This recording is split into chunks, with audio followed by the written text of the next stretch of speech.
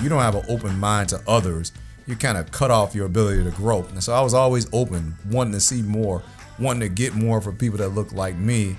And, that's kind of my story. I have a larger family, and we all kind of do similar things along those lines. So it was only right to be in a situation like this around powerful people like yourself. Welcome, welcome, welcome. It is the 205 Vibe with your host, yours truly, Mr. Earl Dotson Jr., and I thank you for tuning in to our latest podcast. With me today, and I know it's just part of my routine, part of my opening, but I feel that way about all our guests, and I feel that way about this guest as well, that I am truly excited to have with us, ladies and gentlemen, the one and only Dr. Antoine Reed. Yeah. What's happening, brother? How you doing, sir? I'm good. I thank you for having me today. It's good to be up here with the one and only Brother Earl. Yes, sir. So, I mean, you've come to the Rockford Public Schools, and you're in this this new role.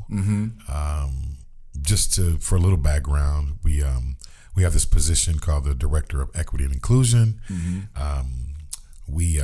We had a person in that role, Dr. Tiffany Brunson. Much kudos, big shout out to Tiffany Brunson, who was offered a superintendency position in Matson, which we're very, very happy about that for her. And now she did a great job while she was here, and now you're in the role. And so I guess I just want to let's just start with just, Ryan, what brought you here? How did you land here? I mean, you with all the opportunities, all the things you could have done. Yeah, Rockford is a unique place. It's like a baby Chicago, and the innovative things that Rockford has taken on is not getting done at a lot of places. I think we may take for granted when you just look clearly at data and data points, the impact that Rockford is having on many lives, and also impact in ways that are unique as it relates to hiring and doing various things that some districts right now are not doing. So for me, it was an opportunity to be in a place where you can do unique things, and the landscaping was there, the soil is there, and everything is ripe to win this year. And I think this is an opportunity. It's an opportunity of a lifetime. Anyone that didn't want to take on this really is not a believer of equity and inclusion. And I think education right now, equity has become a new catchphrase from the top down, but we're living that phrase here in actionable. So that's what made Rockford a unique place. You already saw the groundwork being laid from the decisions our superintendent is making, our board, our community, and so it was the right place to be at the right time. Awesome.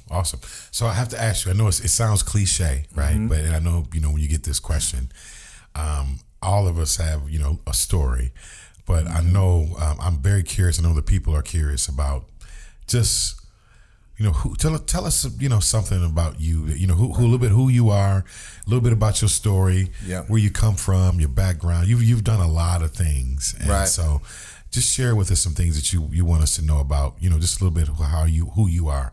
How would you describe and explain that? Well, I come from a background throughout my educational career where I experienced inequities, and I didn't realize that they were there until I realized that opportunities that others had, I didn't have. And I didn't get that opportunity until I got to college. So I grew up on the west side of Chicago, moved to the Robert Taylor Projects, and I was in the Robert Taylor Projects with my, some of my family members, and those got torn down. I've been to the south side of Chicago, so I've been everywhere in Chicago, and I began to realize that opportunities were bleak for African American male growing up in those environments. Most everybody I grew up with, they ended up in one or two places, and we don't have to talk about that, but it was the norm, to end up in those two places. Sports gave me an out. It was my way of doing something that got my attention and got me focused. What'd you play? I played football, ran track, played baseball. I had to do everything. I had to stay busy. I was one of those kids that if I didn't have something to do, I lost focus, and I had a backing at home, and my parents, they wanted that for me to stay occupied, because if you don't have those opportunities, you get swept up in what's going on around you. And ended up getting an opportunity to come back to Harper High School, where I went to school, and I started coaching football. I played football. I got a Division I scholarship. I was playing ball. I got a chance to come back, and I started coaching. I wanted some students to have an opportunity that I had to get to college and see what this college world looked like. I remember sitting in class looking up, and I'm the only one look like myself there. Sure. And I knew that those kids needed the opportunity that I had because I learned so many different things from being open. So I think that is part of what led me to, administration. I began to teach.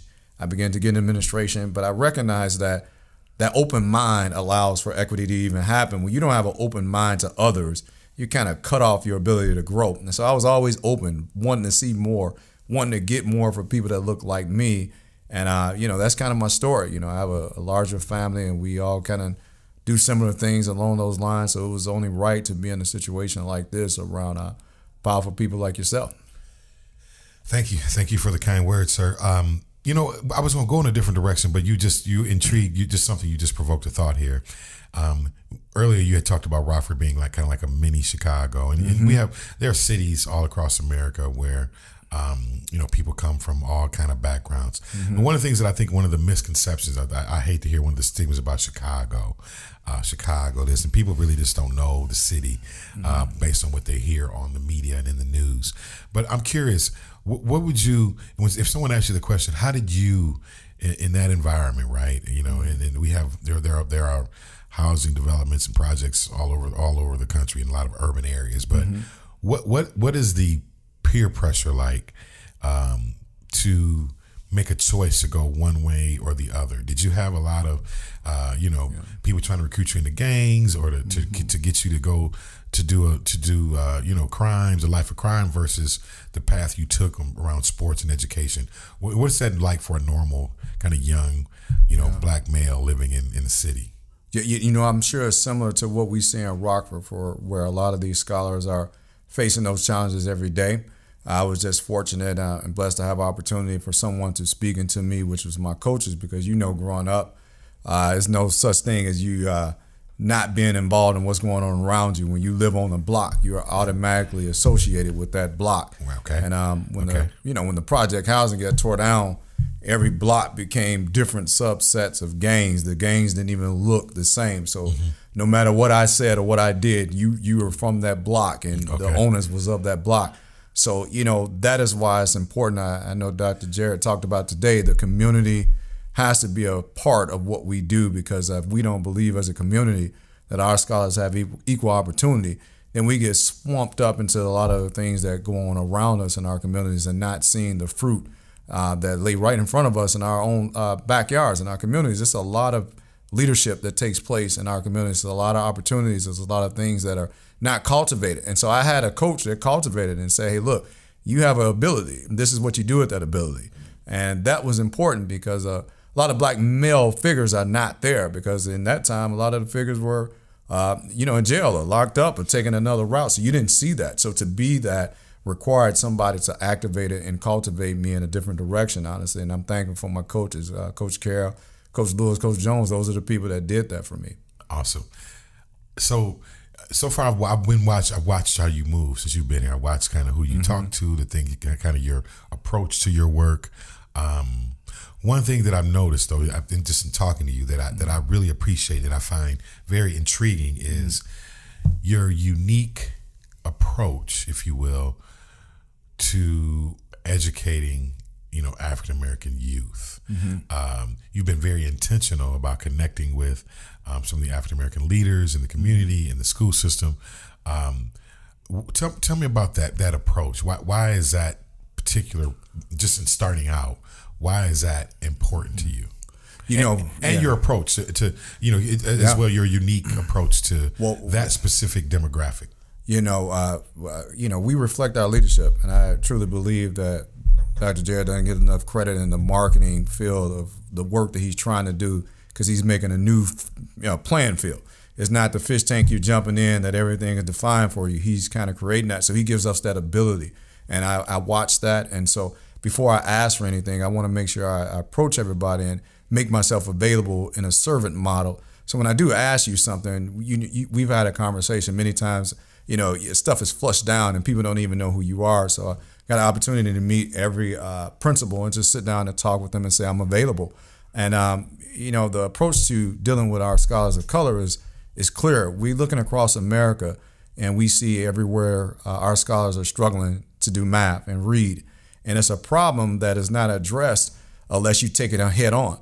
And we got an opportunity to speak to the new leaders and some of the new teachers, and we talked about the African-American community of scholars are learning the one way we don't learn. And we don't learn through lecture. We learn through rhythm, we learn through story, and we learn through application. So it's been fun for me to get people to see that if you open up that portal, not only do you improve that subset of students, you improve every student around you. And that's been kind of powerful because you can give it an example. When you learn your ABCs, you didn't say A, B, you learn it in a song, in a rhythm. And when that rhythm got taken away and that story gets taken away and you can't apply it to nothing you're doing, you're just sitting in the classroom. So you're there, but you're not there. The goal to eliminate predictability means that I have students and scholars that are present in school, meaning they're actively engaged in the inquiry and questions and planning that our teachers and our principals and our district takes on. So that's been a fun challenge, and it's a one that is needed because, Brother Earl, that's changing lives. If we don't make right decisions, we don't just impact an educated scholar, we change a life. Sometimes you don't change a life, you can lose a life. And this is a real business. This is not a game. So every second kind of counts. So I couldn't wait to get in everybody's school and see how to be supportive of that mission. Say that. So I want to pick up on something you said there. You talked about how improving that particular group, those particular scholars of color, it actually improves and helps everyone else around them. What do you say to those, right? In a district, 27,000 students like Rockford Public Schools, where you have a third of our white scholars, third of our Latin scholars, and then the African American scholars, the other third. What do you say to people who say, well, what about those other kids? We got all these other kids, and some of them is of other backgrounds. They struggle just as well. They could use the help just as well. We've heard this saying in economic terms, right? A rising tide lifts all boats. Talk about how we've heard this equity imperative, right? And how this idea of, and again, I'm just going to use a term, and maybe you can expound on it, but they use this term targeted universalism, where hey, we focus on this group. This will actually improve all of the other demographic groups kind of around us. What is your theory of action on that? How does that actually work in your mind? Yeah, that definitely works, and it works for the reason that when you improve a subgroup that is probably the one that's struggling the most, you know the term, you're only as strong as your weakest link. I don't see those scholars as weak links. I see them as not tapped into links. So they open another portal of learning that other scholars and other races represent as well. And we're representation of what society should look like when we're broken down like this. And urban education is becoming what we are. So Rockford is a model. So what I say to that is what we are not tapping into is the student leadership abilities of all our scholars. When I got to Rockford, that was one of the things that I saw. We have a gold mine. It's student leadership, and it's the leadership through athletes, and it's leadership. When you get on a sports field, it's why football was important to me. Race is there and is not there anymore once that ball snaps, because we all have a unified mission and message and goal, and it's clear. I don't give a care what you look like. We want to block, we want to catch, and we want to get across that goal line. And that's where we at in this education field. We got to get every scholar across the goal line. When the running back scores, the points go up for the entire team. So when a student scores of color, the points go up for the entire team. And I want that to be the message. When those scholars score, it's for the entire team. And it doesn't matter who's scoring. We are all scoring here at Rockford. And I think that's what we want to do. Is we want to have that team atmosphere across our schools. Fantastic. I love it. Yeah. So we just getting back to kind of this role here. We talk about this DEI, this district, the director of equity and inclusion. A lot of these kind of positions and role kind of sprang up, if you will, after the George Floyd incident, that whole situation, and it was kind of almost a little bit of an awakening for a lot of our country who got to see this man being murdered on live, video evidence of seeing that. And after that, it felt like the country went into this, like we have to do more to just educate all of us on racism in America, how these things happen in our society. We're not that far removed, if you will, from whether it's Brown versus Board of Education, Jim Crow, all these things that have happened in our history. So in America, we know that racism still exists, right? We're well aware of that.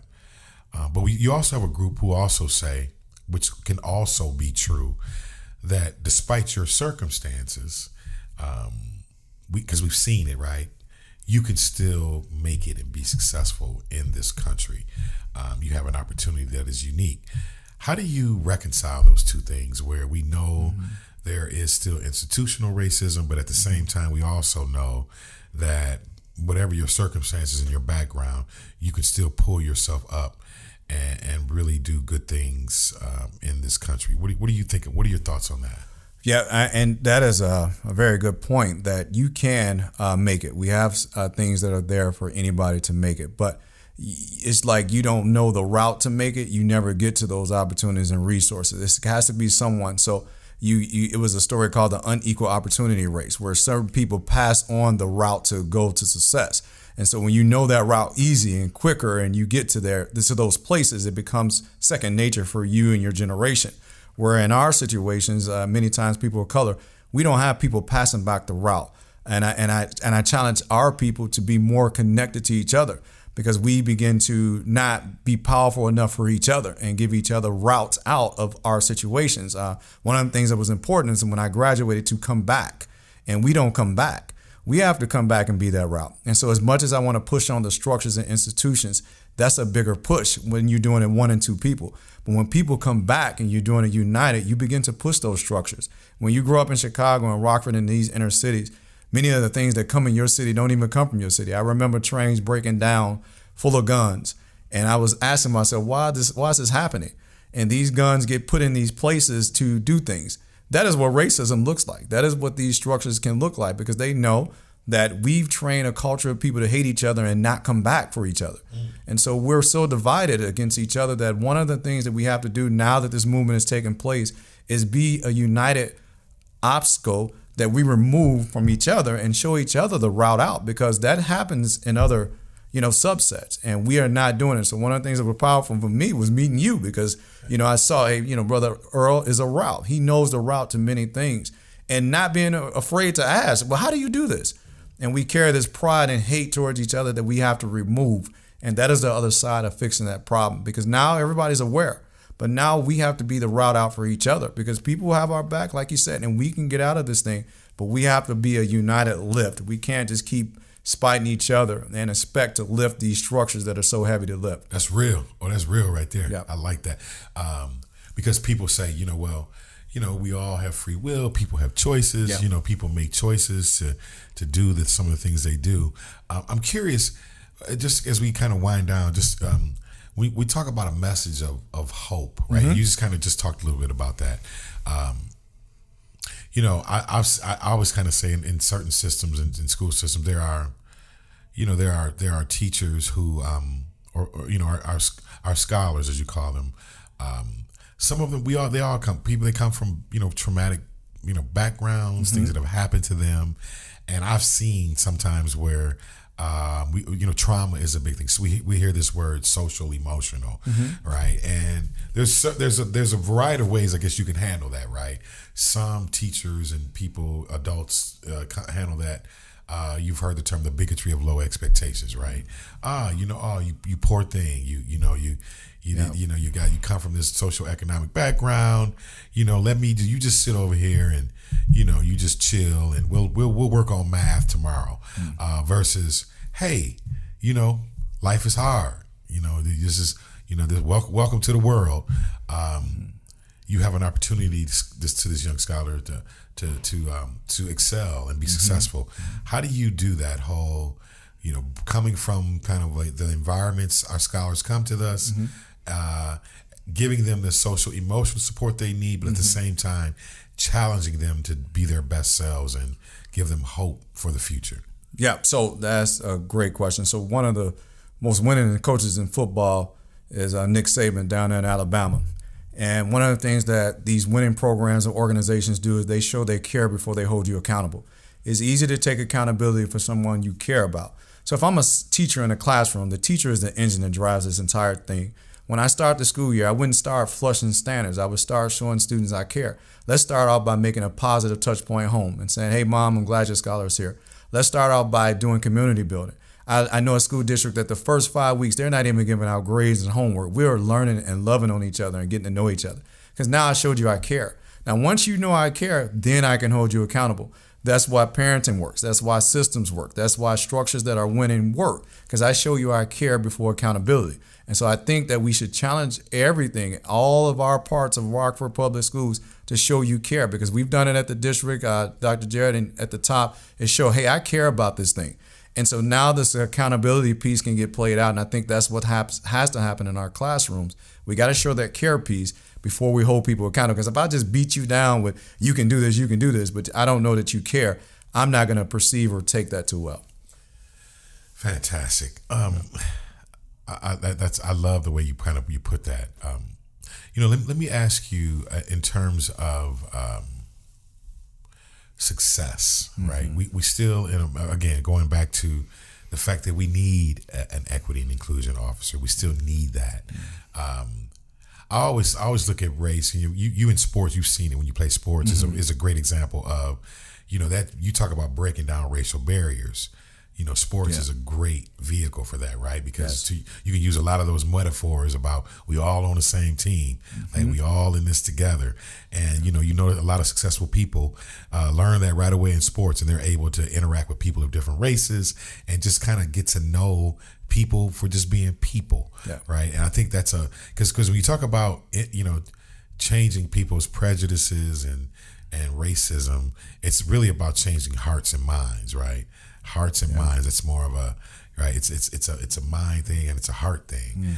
Let me ask you, as you go on this journey, right, of changing hearts and minds in Rockford Public Schools, what would even a year, a couple years, or what's one thing that you could say I could define success this way? If I have done this, I think my work will have not been in vain. I will have left something positive behind. Have you thought about that?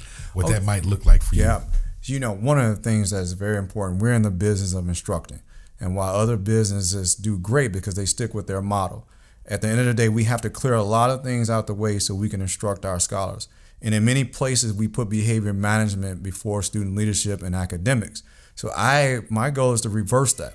I feel if you have a strong instructional place of growth, that is an environment. It's easier to change an environment because an environment is already growing. A structure is a little harder to change because you have to take something away. And so I want to create learning environments. And I think that impacts equity and that impacts everything else that goes on around it. When you have an environment, it's something planted that is going to continue to grow anyway. And you cultivate it, you grow it. So I think the goal for me is to make sure that we have learning environments that are high belief. You said it earlier. It has to believe. You have to have that belief there. And I want to make sure that we believe in everything that we do for our scholars, and we're very intentional about the academic. Our job is to deliver instruction. But in order to do that, we got to understand there's some hurdles to clear in order for us to deliver effective instruction. Because when that scholar is included in the instructional practice, then we've changed the game. When I can walk into class and see a scholar articulate what he or she is learning and identify how it fits and where they're going, we have changed the game. Rockford will become a new place where everybody will come to want to see what did you do different. And we just simply listen and included our scholars in the conversation. Brother Earl, no place in education will the scholars not outnumber everybody else. So why are they not brought to the table, listened to, and included in the planning and process? That is a goal for me, to make sure those scholars are a part of that process. We've heard them, and they can be brought to the table to deliver effective instruction because they need a voice as well. My man. Yeah. I'm happy you're here, bro. Yeah. Seriously, I am invested in your success and in the work that you're doing, and I appreciate you taking some time today. Last question. This is a question we ask everybody. Yes, sir. On the 205 Vibe podcast with your host, yours truly, Mr. Earl Dawson Jr.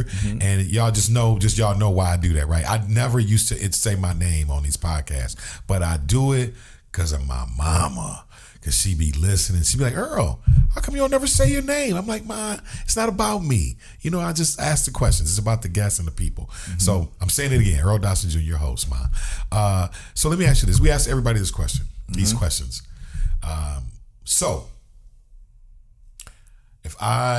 if I'm jumping your ride, I say, Antoine, I need a ride, man. I got a flat tire, and I jump in your ride, and you turn on your music.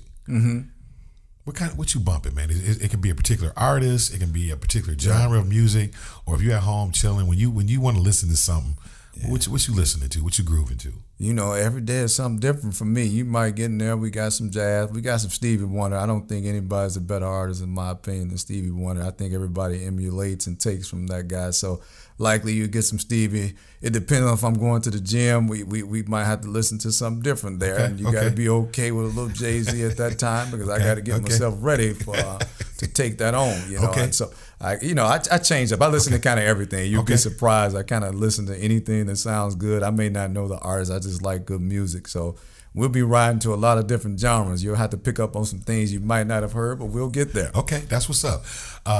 So if you're at home chilling on the weekends when you got some time, if you do turn on the TV, or if you watching something, is there anything particular that you go to TV show, or is there like a classic movie that every time it come on, like I can watch this again and again? Oh yeah, What would you say that is? Well, football I can watch all day, the reruns. But one of my favorite movies is Usual Suspects, because it's Unusual Suspects is kind of unique. I followed that movie. I can watch it over and over again, and it always surprises me. That movie. I remember a lot of our artists utilized that movie to create some things that they did in their work. So that's a cool thing for me to watch. I like listening to podcasts like yourself, because I like learning things that are going on around us, and being vested in not just the news that gets brought to us here, but I like to look at what's going on in across the world, and to see how we're portrayed, and how global education is looking, because education is becoming globalized. So I want to see what other countries are doing, and how they value teachers, and how their structures are set up. So I like to study the craft of what we're doing when I get some free time. Awesome. Last question. Yep. It's your birthday. Go, Antoine. It's your birthday. It's a special occasion, and whatever that is, right? We taking you out, and what would you say is there a particular, either a restaurant that you can always go to and find something to eat, or what would be that dish that anybody they could put in front of you every single time? Yes, and you killing it. What's your favorite go-to food that anytime, like I can always eat this? Now, the unfortunate thing that they don't have the Cheesecake Factory out in Rockford yet, so I'm looking to franchise or get me one of these out here in the next 5 years, hopefully. But they have this cheese. Pasta is my thing, I need a little pasta to keep my engine running, so that's my dish. Put some pasta and chicken there, we good to go. We got to get us a Cheesecake Factory out here. ASAP, we got to have that. So that's my dish there. My man. Sir, thank you for your time. I wish thank you for having me. Best. Thank you. And I really appreciate you, sitting down and speaking with me. Ladies and gentlemen, the one and only, Dr. Antoine Reed. Thank you. Thank you for listening to the 205 Vibe podcast. Subscribe to the 205 Vibe on Apple Podcasts, Spotify, or wherever you are listening now.